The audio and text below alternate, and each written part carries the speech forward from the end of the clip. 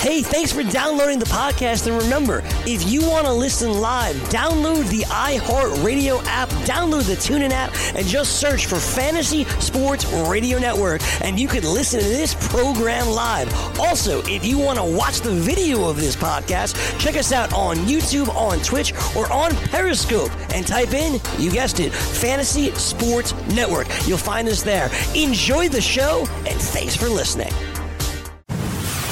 You're listening to the Fantasy Sports Radio Network. Fantasy Sports Today.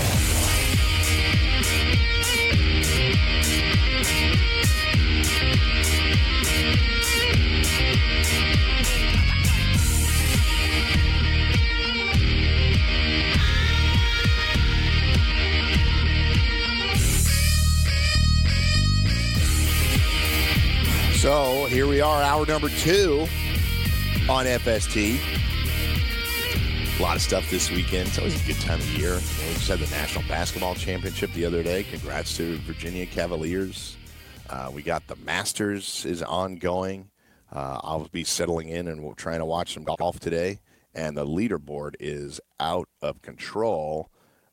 People are saying it's maybe the most loaded leaderboard ever because the first 1, 2, 3, 4, 5, 6 players have all won majors. Francesco Molinari, Jason Day, Brooks Koepka, Adam Scott, Louis Oosthuizen, Dustin Johnson. Those are the leaders there. Those first 5 are tied at 7 under, and then Dustin Johnson's one shot. This breaks the record for most players through 36 holes that are within one shot of the lead. And it currently stands at 4. That's 9 players either hold the lead or are one shot off. That does include Tiger Woods, which the golf community and ESPN and CBS are obviously thrilled about because they got Tiger Woods on the weekend and he matters. You got other guys in there, Ian Poulter and John Rahm, Matt Kuchar, Phil Mickelson, just 3 shots off the lead. So Justin Thomas right in the mix there. You got some other guys. Ricky Fowler isn't that far off, but he's got a lot of work to do. Jordan Spieth, I don't know if Spieth missed the cut. He was awful on Thursday.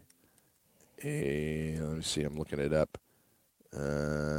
Yeah, I think he might have missed the cut. Anyway, I'll get to that. Anyway, we're not going to do a ton of golf here. But let's see. I'm looking for his name right here. Jordan Spieth. Where is he? Come on, Jordan. Why can't I find this? Of course I can't. It's live radio, folks. This is what happens when you try to do something without doing the research. No, there he is. He's at -1. So he's got a long way to go. But at least they have him here for the weekend. So that's it. Odds right now as of Saturday morning. Koepka and Woods are listed as 13-2 co-favorites. So that's really just about Tiger Woods' money, right? People wanting to bet on Tiger Woods and wanting him to win, so he pushes down as one of the favorites. But he really is just one shot off the lead and playing well. Yeah, I'm not a real big golf fan, but hopefully it gets down to it stays not even close. The Masters, Joe. You don't sit in there on Sunday, a little drink in your hand, and just watch. It's just so peaceful to watch on a big screen television. Yeah, I'll turn it on. My uncle's a big golf fan, so if he's over, he watches it, and if it's like a close finish, I get into it. But other than that, just I'll be honest with you, baseball and football, my top 2 sports, and I don't know. Maybe I got to get out on the links, and maybe then. Are you a big golfer? You should play with Kurtz. You play? Kurtz? No, I'm not. No? Okay. I did play. I played once last year, but for a really long time, I hadn't played at all. My schedule does not lend itself the flexibility to get on the golf course. It just doesn't right now. And my understanding is once you take up the game, it takes over your life because you constantly want to try to improve your score, right? Well, it's hard. It's hard as hell. You're going out there, you're shooting over 100. You're like, I'm terrible, but it's fun. And you'll hit a drive right down Broadway, 250 yards or whatever, and you're like, I'm the greatest golfer alive. And then you triple bogey because you can't get up and down. So it's really frustrating, but and yes, my foot doctor. I have a foot doctor. I got flat feet, and I'm always dealing with these crazy foot issues. Not that anybody wants to know that, but he's consumed by it. That guy is consumed by it. He's consumed by watching it. He's consumed by playing. George Kurtz does play a lot, but I don't know that he's a big watcher of golf. He strikes me as the type of guy that, he watches the few major sports and he likes to play golf, but I don't know that he's going to follow the Masters. Anyway, that's it. That's our golf segment for probably the entire year. So we're turning it over to the NFL. We'll talk NFL draft with Emory Hunt after this, and we'll recap that. But a couple of major stories. Adam Thielen agreed to a 4-year extension. Deal's worth $64 million, with a max of $74 million. 35 guaranteed. He was entering the third season of a 4-year, $19 million base deal. So they had him at a real value, and he's 293 receptions in his 5 years. He topped the 1,000-yard mark each of the past 2 seasons and was a Pro Bowler both years. So he caught 113 passes for 1,373 yards and 9 touchdowns last season. He played in all 16 games. So that's it. Money for Adam Thielen. They lock him up, and obviously they're going to have to continue to try to keep this team together. They kept Anthony Barr. They have the 2 receivers with Diggs and Thielen. Obviously, Cousins has big money. The talent is there for this team. They have to figure out the offensive line in order to keep this offense moving forward and improving. Yeah, and a lot of teams need to do that, right? Just every year, we start to realize how important it is, not just the main positions, the offensive positions, but how much an offensive line can mean to a team. And Thielen definitely deserves the money. I mean, he's gotten better year after year. It came into this season with thinking, was he going to continue his progression? And for the first several weeks, I think up until like week 10, he was like one of the, if not the top receiver in football. So I think it's money well spent, but you're right. He had 100-yard games the first 9 weeks of the season last year. He had 100-yard games. So he was on fire. He paced a couple of my teams quite well.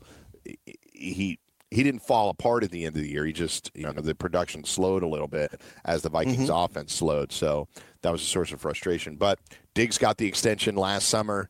Thielen gets the extension now. Obviously, they're pretty locked up. This team, despite, they bombed out last year by not making the playoffs. That was a huge failure on their part. But I don't think that they're terribly far away. They just have to address the offensive line. I think the defensive line will be good enough. Mike Zimmer is a good defensive coach, even if he lacks in other areas. And I think they'll continue to improve. The talent is there defensively. It's there offensively. The offensive line really hurt them a lot. And I thought, obviously, the way in which they fired the offensive coordinator mid-season was indicative of the fact that things weren't working. Not for Cousins, not for the offense as a whole, but now they will move on into 2019. And I would suspect that they'll be a team that you'd have minus odds for them to make the playoffs. I think there will be an expectation for the Vikings to make the playoffs this season. Yeah, I agree with you. Are you a Cousins guy? Because he seems to be a polarizing guy. I mean, I'm kind of lukewarm about him. I didn't like what I owned him on a couple of teams because, and I owned him on a couple of teams. And it's okay to be lukewarm on Kirk Cousins. That's how I am, which is why we don't really think he's worth $84 million guaranteed. Right. Right. I understood why the Vikings did it. They were close. They didn't think they could continue to get it done with Case Keenum, and I think they were probably right. But I guess that's really the problem. Kirk Cousins is pretty good. He can put up good numbers. Something keeps happening in these big games where he doesn't produce and they don't win. He's like the anti-Alex Smith. Alex Smith was, prior to his injury, Alex Smith was a guy that was seen as a winner. And even though there are holes in his game, at some point at the end of the day, when you keep seeing him racking up wins and a high winning percentage, and conversely, Cousins falling apart in these big primetime games, it starts to point back to you at some point. I try not to, on a 53-man roster, try not to castigate one guy for not being able to win games. But if it happens consistently, there's something to it generally, right? Yeah, absolutely. I agree with you. But speaking about the Vikings, just one last point on them. We need 16 games out of Dalvin Cook this season, no?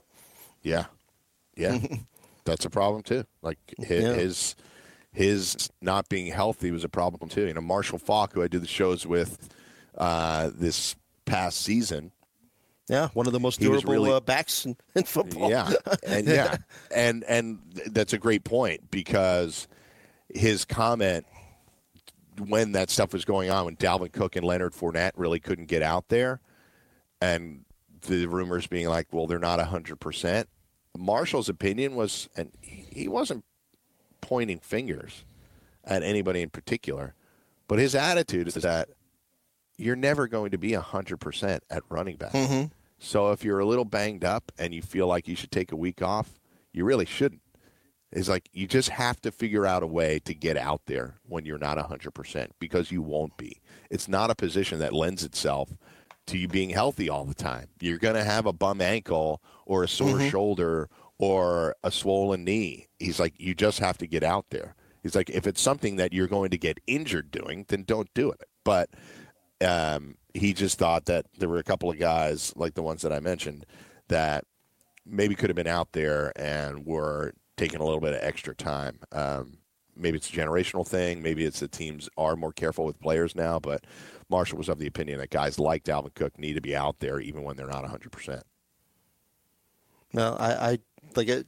Marshall Faulk, helped a couple of my teams in the back in the day win some fantasy championships, and like I said, he was basically a 2-for-1 deal. I mean, if you look at his receiving numbers on top of what he did on the ground, just amazing stuff. And to his point, he's probably right. Yeah, Reuben Foster. In other news, he's fined 2 game checks by the NFL. But he's back in business. He can play for Washington as soon as they get started next year, assuming nothing else happens. So he's going to resume his playing career. He's fined 2 game checks, and he will not be suspended any further. Suspended 2 games at the start of last season. Then there was another potential domestic violence incident. It has been investigated. They've apparently watched video with that they obtained from law enforcement officials. And he's back. So I had Reuben Foster on a dynasty team, and when I saw that last incident, I actually cut him from my dynasty team. I just thought, like, I can't even deal with these headaches anymore, and this guy seems like a bad guy, and I can live with it if somebody else picks him up and he's productive. He's obviously a really talented player. I thought his career would take off, but due to suspensions and injuries and everything else, it has stumbled to start. He's now on his second team in his career, but he really could be a huge addition to them, especially if he plays motivated based on these other things that have been going on with him. So it could be an interesting scenario for Washington and really help their defense long term. Now, they are going to be an interesting team to talk about in terms of the draft, because they have a whole bunch of quarterbacks on the roster. I think there's 5 quarterbacks on the roster right now. But if you got 5 quarterbacks, as the saying goes, you don't got one. So they're really going to have to figure something out come draft night. Is it going to be Josh Rosen that they make a trade for? Do they sit there at 15 and wait to who falls to them, whether it's Drew Lock or Daniel Jones or even maybe Dwayne Haskins? Or do they make a move and go up and trade for somebody? So what do you think Washington's going to end up doing? They seem to be in the Josh Rosen sweepstakes. Talk has cooled on that as of late, but I think that'll heat up here in the next 10 days. Yeah, I mean, at this point, like you said, I mean, Colt McCoy, Case Keenum, Alex Smith's career in jeopardy. Definitely his season. He's not playing this year, yeah. Yeah. I mean, I'm looking at some mocks that have them going after, making a trade and possibly going after Rosen. Others have them going after a wide receiver. I mean, they definitely need to explore opportunities. I mean, wouldn't be surprised if they pick up a quarterback off of this draft. I mean,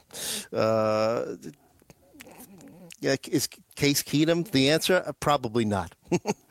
I think Case Keenum was somebody that they made a move for because it was in such flux. at the end of the year. They needed to do something to not have, just in case. Yeah. It's actually a pretty smart move. Just in case their initial plans don't work out. Like say Arizona trades Rosen to somebody else. So they're in the mix. I don't think there's any question. I think it's the Giants, Washington, and Miami. And I don't think Miami's going to do it. I really think it's those two teams, Washington and New York. It could be somebody else, but those are the likely destinations for Rosen. So say he ends up in the Giants, and the Giants now have their long-term plan. Eli can play this year, or Rosen can beat him out, and then Eli sits on the bench as a veteran. So that's the Giants' long-term quarterback plan. Then what does Washington do? Then they have to make a move for one of these guys. Arizona is obviously going to take Kyler Murray. And then, all right, the Giants won't have a quarterback, but maybe other teams are making moves. Maybe the Broncos like Dwayne Haskins or Drew Lock, and then that takes away one of their opportunities. And then Miami takes the other quarterback. So then what do? Then they end up picking Daniel Jones, who they may not like that much. Do you know what I mean? Like, you just have to have contingency plans, and I think Case Keenum is just that.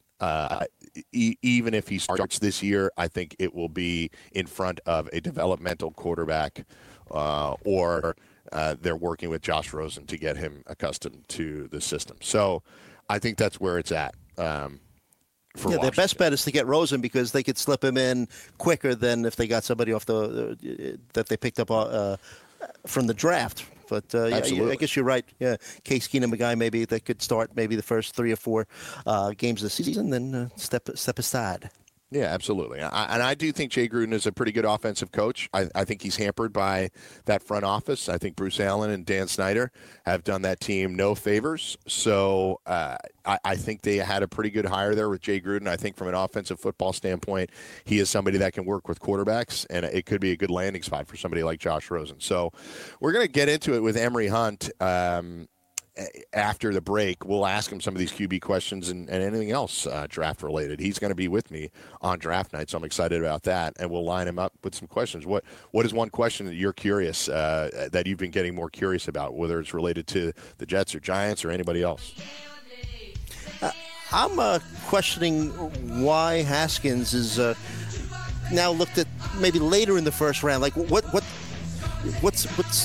causing the people to shy away from him a little bit? I've seen in mock drafts. He's going down the ladder a little bit. Yeah, good stuff. So we'll come back with questions for Emory Hunt on the other side. It's Mike and Joe on FST. We'll be right back.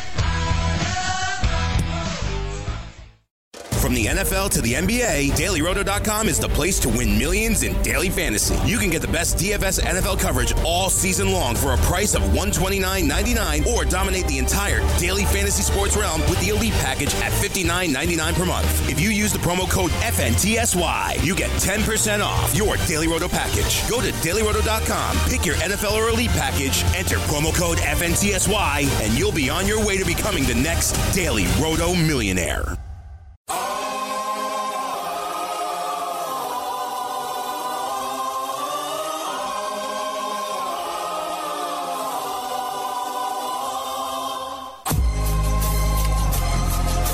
Welcome back to FST. Mike and Joe bringing in Emory Hunt in here in a minute. Talking NFL draft. Do we have Emory with us? Is he here? Do I hear the voice of F-Ball Game Plan? Emory Hunt. Not sure if he's here yet, but can I hear him? Is that you, Emory? Yep, I'm here. What's up, man? How you doing? Sorry, I raced back to the microphone just in time. So good to have you back on the show and talking NFL draft. So Joe had that question right before the break. Why is it that Dwayne Haskins is falling down certain draft boards?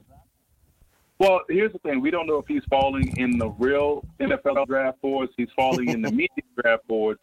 Right. So you always have to take that with a grain of salt because we don't really know what's going on until it actually happens. I think the media right now is doing a good job of creating content. So that's why you see mock draft 7.0 and mock draft 13.0. You know, you switch up names, you create the news, then you talk about the news. And when really in the NFL, nothing probably has changed because we don't know what their boards look like. Go ahead, Joe. Yeah, that's a great point. Yes. Sterling Shepard just got a contract extension with the Giants, and there was some rumors that the Patriots also had been interested in him. So, can we get a sense that the Pats maybe the Pats aren't tipping their hand, but do we think that that's maybe where they're going to go with pick number 32? I was looking at, like you said, there's tons and tons of material out there with mock drafts and all this. I saw maybe Deebo Samuel go into them. Do you think that based on the rumors that the Pats had been interested in a Sterling Shepard, that they might be going after a wide receiver with their first pick? I mean, it would make sense just based off their personnel. You know, we say this a lot where when you look at the New England Patriots on paper, you don't know how they win games because they don't necessarily have the most quote-unquote talented team.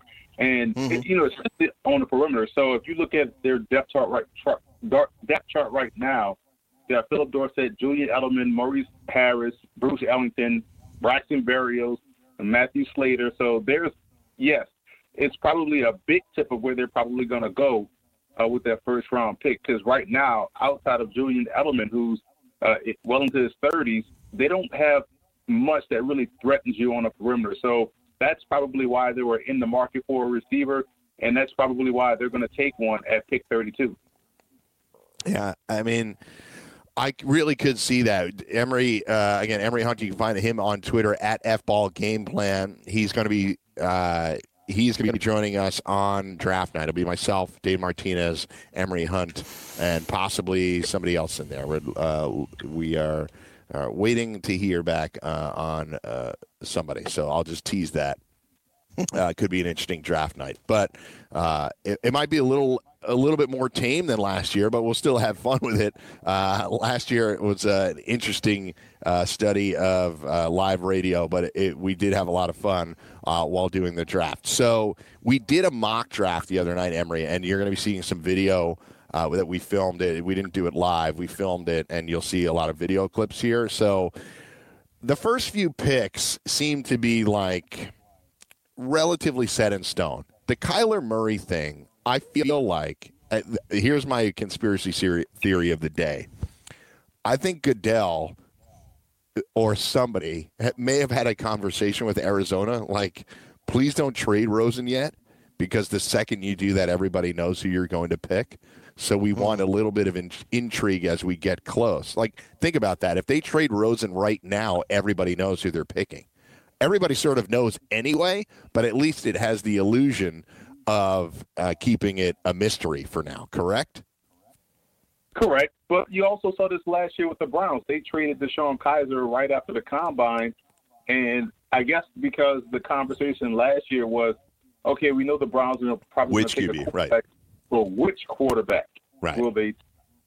So with this one, I mean, they could have played it with the two guys and said, you know what? Which one will you take? Will you take Haskins or will you take Murray? But it seems like because of the fit, as far as Cliff Kingsbury and what he's talked about before, and the infatuation with Kyler Murray, they're going to play this thing out, and that is going to be the sole focus. Or, the other side of the coin is that it could be the biggest bluff job in NFL draft history, where he talked about this so often that everyone believes is going to happen when the entire time. They either wanted Nick Bosa or Quentin Williams or someone else other than Kyler Murray. And another option would be maybe they take Kyler Murray for someone else and trade him to that team that also wants Kyler Murray, and therefore they can take the guy that they want and swap kind of like a Phillip Rivers and Eli Manning deal again. So there's a ton of options, a ton of conspiracies out there, a ton of scenarios. Just excited to see how it all plays out on April 25th. If you're them, just a really quick follow-up. If you're them, would you take Murray and trade Rosen, or would you keep Rosen? I would. You know what? I would keep Rosen and build around the rest of the roster. But if you look at Rosen and say, okay, well, at the end of the day, this guy is a lot better, then I have no problems with taking Kyler Murray or Dwayne Haskins, because they are the better players over Rosen. So I can understand that aspect as well. If you're going to say, okay, we just want to take the better team, and we know the better player, and we know right now that what we saw last year is probably Rosen's ceiling. You know, he's going to be good, but is he going to be, top 10 quarterback in the league? I mean, do we really think Jared Goff is a top 10 quarterback in the league? So I think if you want to take a guy that's just flat out better at one of the more important positions, then I'm all for it. But I would probably use that pick to take one of the best players in the draft and go from there. All right, Emory, turning our attention to wide receivers. I was noticing Marquise Brown, wide receiver from Oklahoma. Some of these mocks have him going ahead of DK Metcalf. Brown was looking at his draft profile, explosive speed, could turn short catches into big plays. Concern with him, it seems to be his frame, 5'9", 166. Is that going to be a big issue? Like, if you're an NFL team, would you prefer to take a guy like DK Metcalf, obviously super talented as well as a Superman frame, or does the 5'9", 166, the small frame with Brown, worry you in terms of his durability? I look at it like this, where, to me, size doesn't equate to injury, because if that was the case, Brandon Jacobs would have been the most indestructible running back in football history. He stayed injured. And a guy like Warwick Dunn at 5'9", 178 would have been injured his entire career. He ran for over 10,000 yards. So injuries, you don't worry about injuries until they happen. And you always look at guys that have had injury history, and injuries are a freak occurrence. But when you look at both guys, DK Metcalf has the neck injury, and you hope that is a one-time thing. But Marquise Brown seems to have these little small nagging injuries that keep popping up. Foot injury, little shoulder injury. So you wonder how that is going to carry itself going forward. We saw the same thing with a guy like John Ross, who had an extensive injury history at Washington, and he's had that same type of bad luck in the NFL. So I think that's more of a telltale sign than height, weight, speed. So I think for me, because I like what Metcalf brings to the table as far as a big X receiver, juxtaposed with a guy like Brown does, I think there's better receivers at Brown at his position as a flanker. I would probably lean toward Metcalf, although Brown is a dynamic option. I just think Brown is probably a little bit more one-dimensional as opposed to a guy like Metcalf. So, all right, we talked about Metcalf and Brown. What other wide receivers do you have with a first-round grade? I can tell you, just to tease it, in our first-round mock draft, and this was a combination of myself, Rich Shermanello, Joe Lisi, Gabe Morency, Frank Stampfel, Joe Rainieri, Keith Irizarry. We all sort of picked for different teams. I picked for the Packers, and that was the first wide receiver off the board. I went with Metcalf. I could see a world where Metcalf and Adams together could form a pretty significant duo. You have to take into account the fact that they did draft 3 wide receivers last year, Jamon Moore, Marquez Valdez-Scantling, and Equanimeous St. Brown. But my thought process as I was going through it is like, well, yeah, those guys are nice to have, but are you going to wait for one of them to break out? Is it going to be Marquez Valdez-Scantling? There's something there, but having those 2 huge weapons for Rodgers would be something else. So anyway, my long diatribe is to say that we picked Metcalf, A.J. Brown, Paris Campbell. Those were the only 3 wide receivers in the first round. I assume you have first-round grades on those 3, but who else do you have first-round grades on? Well, I have first-round grades on N'Keal Harry, Paris Campbell, DK Metcalf, and Anthony Ratliff-Williams.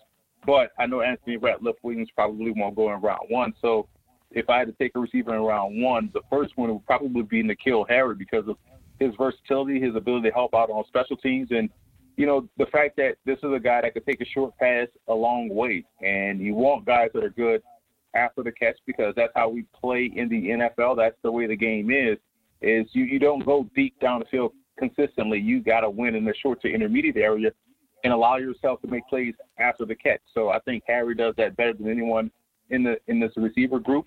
A guy like Paris Campbell with his speed probably could thrive in the short to intermediate game. We saw him do that at Ohio State. Once they moved him inside, instead of trying to make him an outside receiver like he did earlier in his career, he thrived as a slot guy underneath and utilized his rack skills to his effectiveness. also in conjunction with a guy that's deadly accurate that allows you to run as a catch with ease.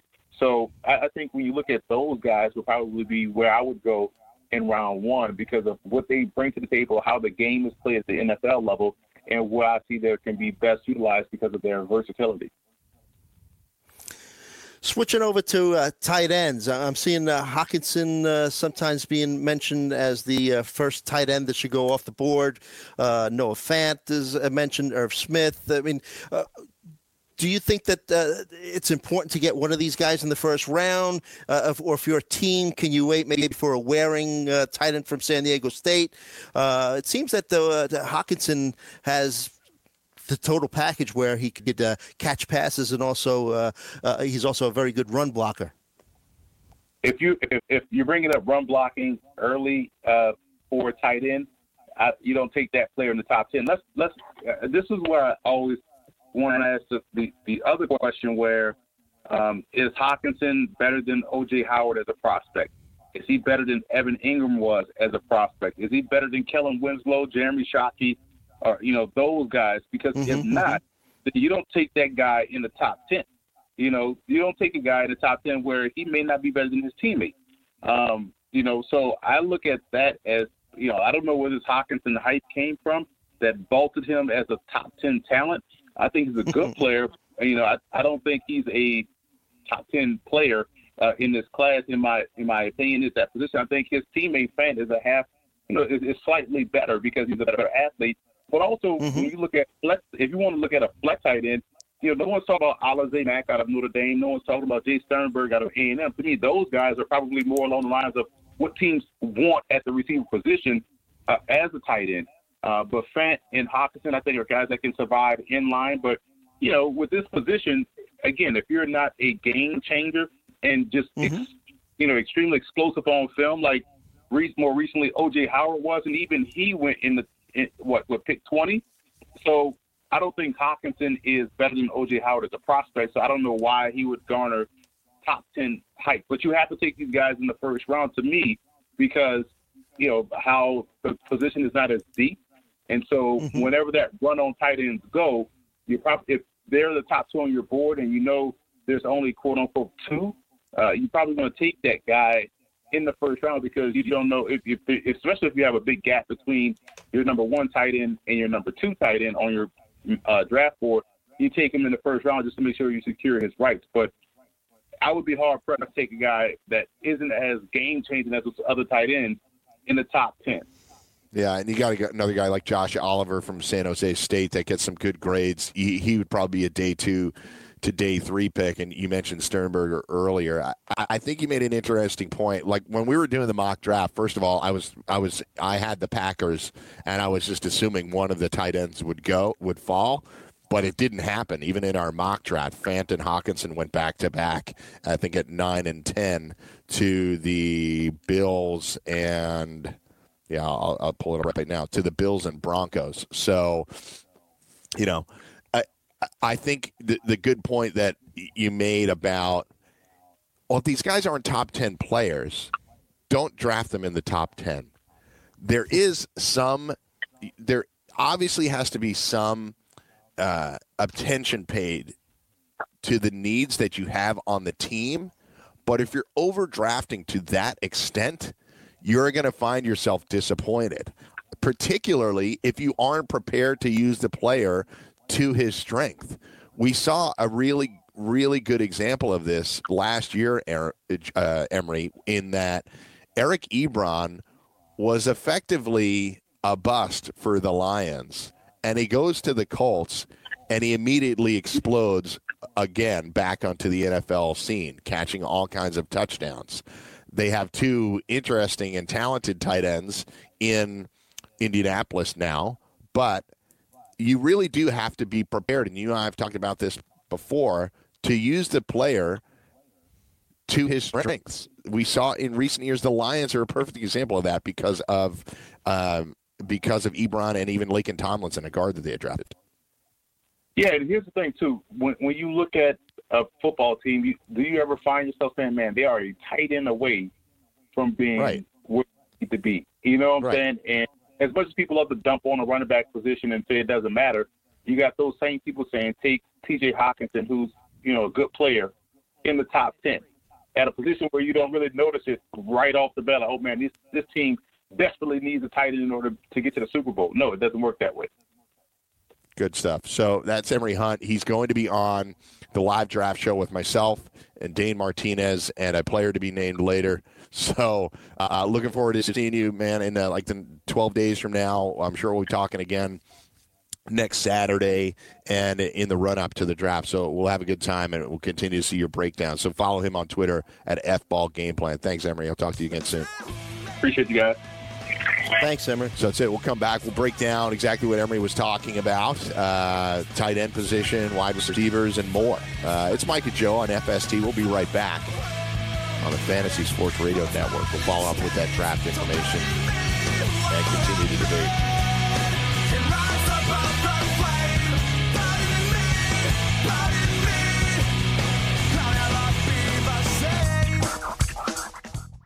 From the NFL to the NBA, DailyRoto.com is the place to win millions in daily fantasy. You can get the best DFS NFL coverage all season long for a price of $129.99 or dominate the entire daily fantasy sports realm with the Elite Package at $59.99 per month. If you use the promo code FNTSY, you get 10% off your Daily Roto package. Go to DailyRoto.com, pick your NFL or Elite Package, enter promo code FNTSY, and you'll be on your way to becoming the next Daily Roto millionaire.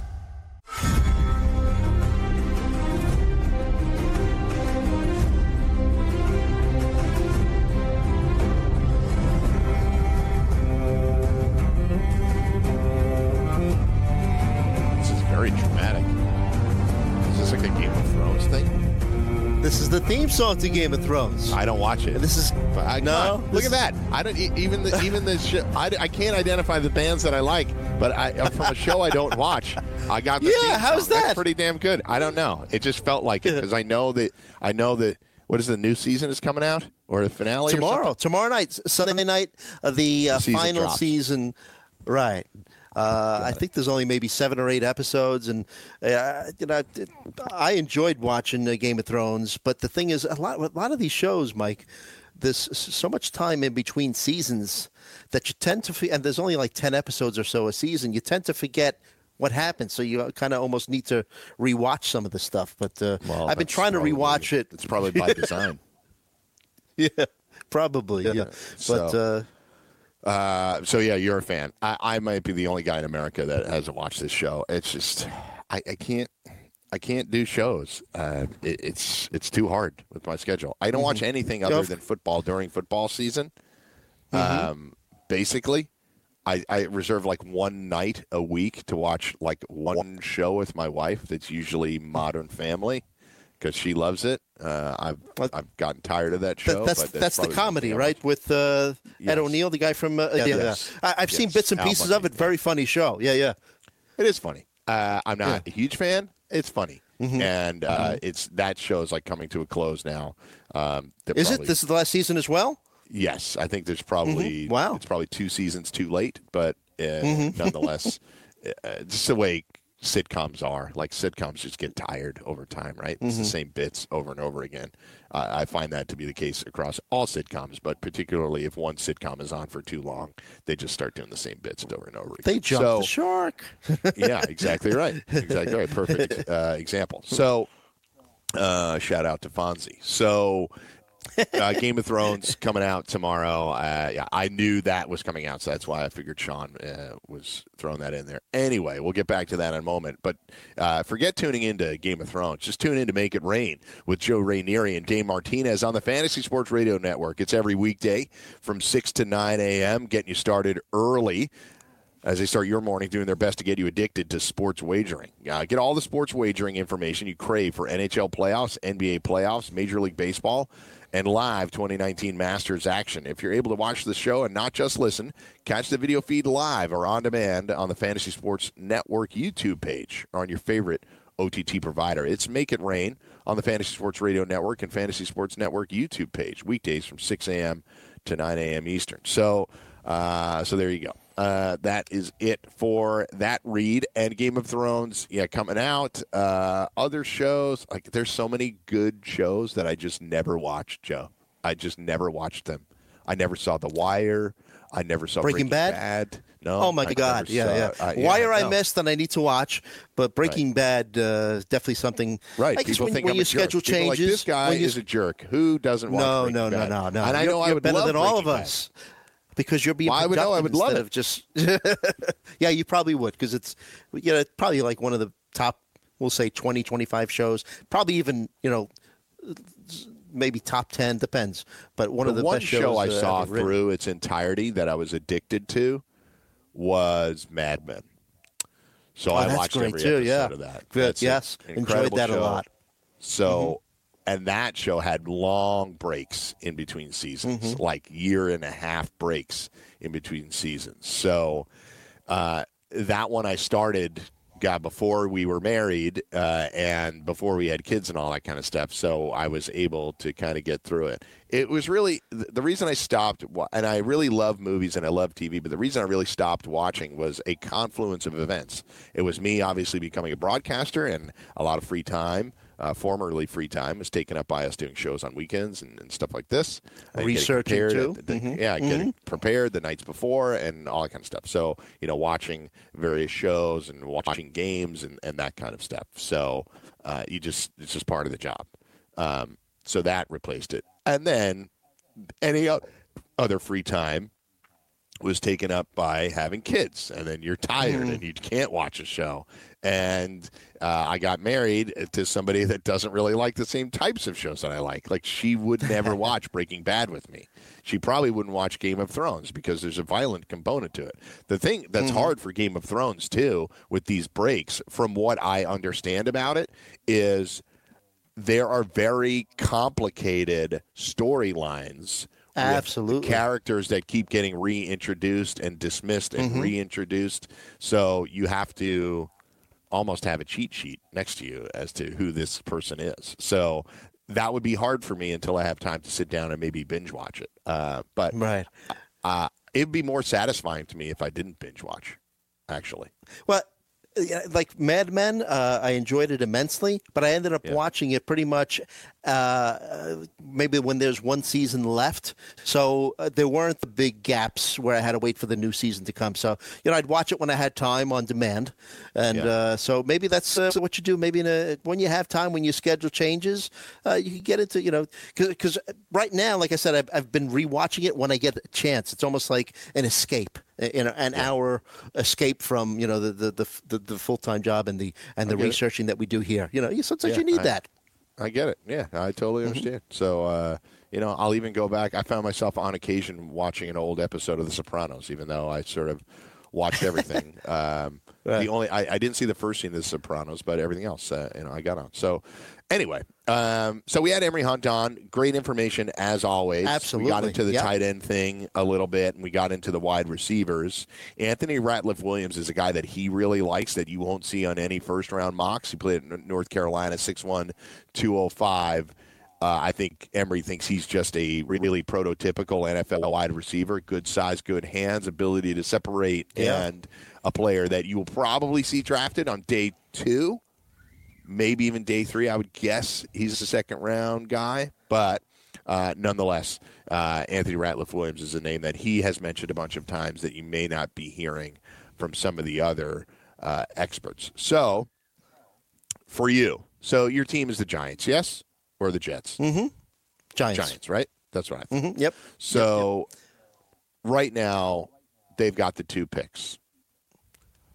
In our mock draft the other night, so this is one of the oddities of our mock draft. So, our mock draft that we do in Fantasy Sports Radio Network, I am basically in charge of getting people to pick. But what I say is pick who you would want, not who the team wants or who you think the team is going to take. So, some of them are in line with what the predictions are. Rich Manello picked Kyler Murray overall. He thinks, I think to some extent, when the rumors are so heavy, there's just an assumption that Kyler is going to be picked there. And Rich assumed the same, that, they're changing the coaching staff. Kingsbury's in love with Murray. He's just going to pick him there, so I'll go with that. The Niners are really in a pretty lucky scenario where it seems like the Cardinals are rebooting everything, and they're going to end up with Nick Bosa, who's probably the best player in the entire draft. is very similar to his brother. Like really good motor and the ability to be a classic defensive end with pass rush capabilities, but also can stop the run. So we went down through Josh Allen, Quinnen Williams, Devin White, and then it gets down to the Giants, and Greg Sussman picked Montez Sweat, this edge rusher from Mississippi State who's flown up draft boards. Very productive in 2 years at Mississippi State, 6'6", 260. He had an irregular heartbeat. There was some off-field stuff prior. He transferred from Michigan State. So if the Giants either acquire Rosen or decide not to take the QB there, would you be okay with an edge rusher there? Yes, yeah. I've even seen the CBS Sports had them taking Gary Rashan. But, yeah, that's definitely a need. And you know what? I mean, I wouldn't have a problem with the Giants, trading, let's say, the 17th pick for a Josh Rosen. But then again, listening to Emory, I kind of questioned that because he's so knowledgeable, and it sounded like he put a little bit of the onus on Rosen's bad season, more on Rosen than I had. I put it on the Cardinals' supporting cast, the terrible offensive line. But initially I said, there was no chance for any quarterback to be successful in that system last year. Right. Coaching issues. General manager issues, no offensive line. They were any quarterback that was in that system last year would have failed. Right. No, I agree with you. Yeah. But let's say if the Giants do trade, let's say their 17th overall pick for Rosen, we, I guess as a community that follows football, kind of thought that last year's class of quarterbacks was like one of the strongest in a while. So Giants would be getting basically a first-round pick, what was a player that was thought to have first-round talent this year. And let's say if it doesn't work out, next year's quarterback class is supposed to be a lot stronger than this one. So, I think that's the way I would go. But again, listening to Emory, kind of made me think twice about, maybe, and I agree with you with what you just said, that no quarterback really could have had a productive season in Arizona this year. But it makes me wonder a little bit about Rosen. Look, the Giants specifically, I know we focused a lot on the Giants, but they are a really key part of the draft. They have 2 first-round picks, and they're conceivably trading for Josh Rosen. So they're going to be a big story. Washington and New York are extremely key points in how the first round goes, because there is likely going to be some movement for some of these quarterbacks. Likely, not definitely, but likely, because the Broncos have to be looking at somebody long-term too. Flacco isn't their long-term plan. They just thought he'd be better than Keenum. So they may take a developmental prospect like you hear that they love Drew Lock, but maybe it's, there's a lot of smoke screens going on right now.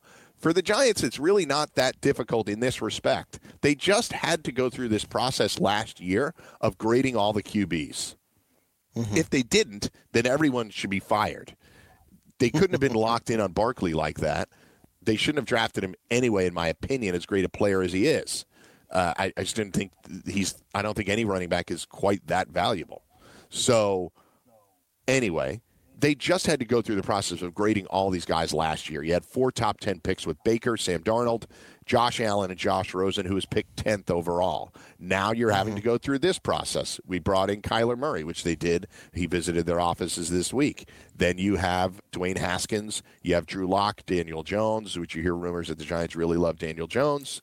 Then you have other guys like Ryan Finley and Will Grier. So let's just call that the top 5. There may be other names you want to throw out there, but for all intents and purposes, those are your first-round guys. Finley's not really a first-round guy, but you never know. Somebody could take a flyer. So they all they have to do is compare all their grades from last year and this year. And if they determine that Rosen is better than everybody this year and or better than everybody other than Kyler Murray, because they don't have the opportunity to get him necessarily without giving up everything, then it's easy. It's easy. They have to come out of the first round with a quarterback. They have to. And if they don't, then they're kicking the can down the road for some ungodly reason of tanking for Tua or Justin Herbert, which, again, you have to already have those guys graded too, and there's no definitive answer as to whether or not you will be able to acquire them. They're obviously going to try to win as many games as possible. It may end up only being 3 or 4, but that doesn't guarantee them the first pick. The Dolphins right now are picking 13th. They probably have the worst roster in the league. Do you know what I mean? They won 7 games, and they stink. So those players can't tank on the teams. They're playing for another deal next year because they're not going to be on the Giants. So they have to come out of this first round with a quarterback, even if it's Josh Rosen and they're trading the 17th pick. Does that make sense? Yes, absolutely. And 2 questions I have for you. You mentioned Herbert. He was thinking about coming out this year and decided to go back to Oregon and play another year. Where do you think he would have been ranked? Because you have your finger on the pulse of this thing. So where do you think he would have, I know it's hard to say, but it is hard to say, but I think you'd be talking about him maybe between. The Murray thing is such a wild card because the coach is so tied to him in Arizona. That's what's unique about it. But I think he would have been right there in the top 3. I mean, you'd be talking about him with Murray and Haskins. Right. And who do you think? If I had to guess, if he was in this draft, it would still go Murray and then Herbert and then everybody else. That's my guess. And it seemed, though, that as the people started to evaluate Herbert, he kind of cooled off on him. I don't know if you agree, but they all have warts, I think that's the reality. The Browns hit a home run in the way that Baker was able to come in and play like that, but you saw the other guys struggle at times. I think Darnold's going to be really good long term. So do I. I agree. I think Josh Allen, I never would draft somebody that has a 54% completion percentage in college. I just wouldn't do that. And I think with Josh Rosen, I actually liked him more than I liked Allen, so I would have drafted him in front of Josh Allen. I know people think that he's this mercurial guy because he's pretty smart and he's not dedicated to football. So that's a tough moniker to carry around with you, or a tough characterization to carry around with you. But I think it's unfair for me to buy into that without really knowing. I don't know that. You know what I mean? I hear people say that, but I don't know that for sure, that Josh Rosen isn't dedicated to football or he wants to be an investment banker or an attorney. Good for him. That's a good thing. I just want him to be all in on football. He seemed to be all in on football to me last year, and they couldn't have treated him worse. So that's my thoughts on it. That's where Herbert would be. The tight end thing, I just said it on the last segment. I think Emory's right. I think these guys are both talented, but if you're getting them in the top 10, you have to really pump the brakes and say, is this really a top 10 player? Like the Lions probably thought that. Yeah, Eric Ebron's good, but we spent a top 10 pick on him, and or whatever his top 12 pick on him, and he didn't really do that much for us. It's because he's not that impactful. Like Emory said, I love what Hunt. Do you really feel like you're a tight end away? No. There you go. I was just going to say that. That was a great quote. You can use Austin Severian Jenkins, and you can use Cameron. He's a Patriot now. Yeah. Right. Those guys, they help you win football games. You don't have to draft in the top 10. All right. Hour number 3 coming back. George Kurt's going to join us in the next hour.